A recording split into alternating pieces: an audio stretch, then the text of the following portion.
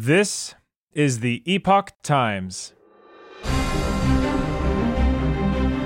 Welcome to Epoch Audio, showcasing the best journalism covering news, culture, and society, addressing issues overlooked or avoided by other media. For the text version of this and more articles providing truth, tradition, and hope, please go to theepochtimes.com.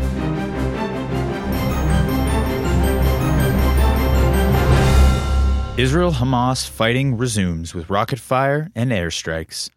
By Caden Pearson. Sirens blared in southern Israel as its aerial defense system shot down rocket fire from Gaza 1 hour before a truce set to end. Fighting resumed between Israel and Hamas early Friday morning, ending the week-long truce as no immediate sign of a deal to extend the ceasefire an eighth day was reached. Israel Defense Forces, IDF, announced that it had resumed combat operations against the Hamas terror group, accusing it of breaching the ceasefire.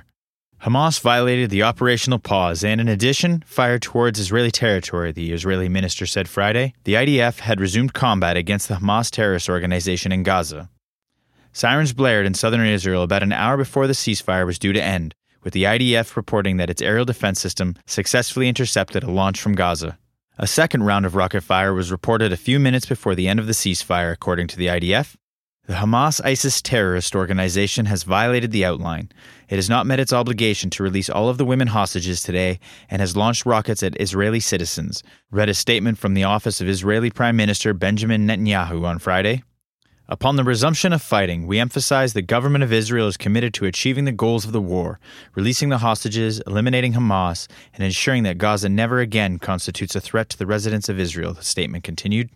According to the Hamas-controlled Ministry of Interior in Gaza, IDF forces began firing into the northwest Gaza, the focus of Israel's ground offensive shortly after the truce expired.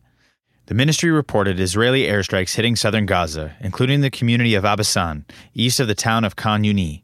Once fighting resumed, significant clashes in the Sheikh Radwan neighborhood of Gaza City in the northern part of Gaza were reported, according to the Jerusalem Post, citing Palestinian media. The deal ended after a week of negotiations and several extensions, despite global pressure to maintain the temporary ceasefire for an extended duration.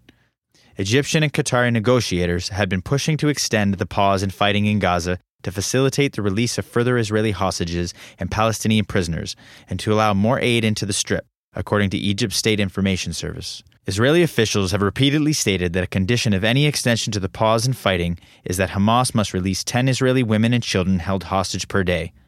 Then the fighting will resume, according to Mr. Netanyahu. Full-scale fighting. Even as Qatari and Egyptian negotiators pushed for another deal to exchange more hostages for prisoners on Thursday, Israeli Defense Minister Yoav Gallant made clear that its forces should be prepared to resume full-scale war at any point. We should be prepared for a quick transition into full-scale fighting at any point. Today, tomorrow, at any moment. As soon as we maximize the move to return hostages, we will resume fierce fighting across the whole Gaza Strip, Mr. Gallant said. The Israeli defense minister has said Israel's goal is to destroy Hamas and return all hostages abducted during the group's deadly campaign in southern Israel on October 7th. We will fight in the entire Strip, Mr. Gallant said this week. On Thursday, Hamas also asked its terrorist fighters to maintain a high combat readiness posture. On Friday, Israel released another group of Palestinian prisoners, hours after the Hamas terrorist group freed additional Israeli hostages under a last-minute agreement to extend their ceasefire by another day in Gaza. During the 7-day operational pause, Hamas's hostages were consistently traded for Palestinian prisoners.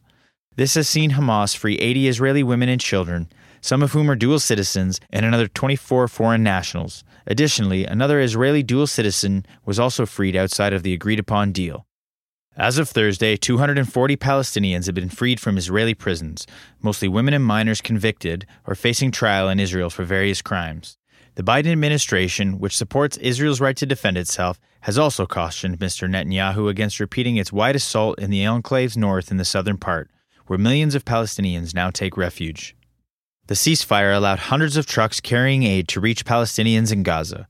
The trucks carried food, water, medicine, shelter, supplies, fuel, and cooking gas via Egypt, near the enclave's south.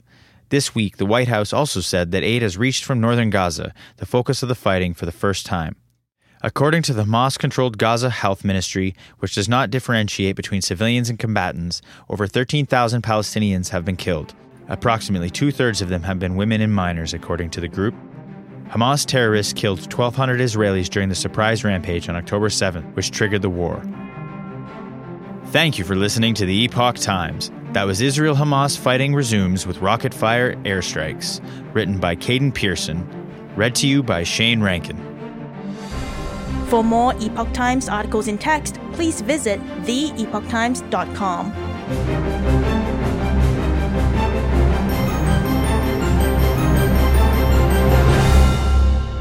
This is the Epoch Times.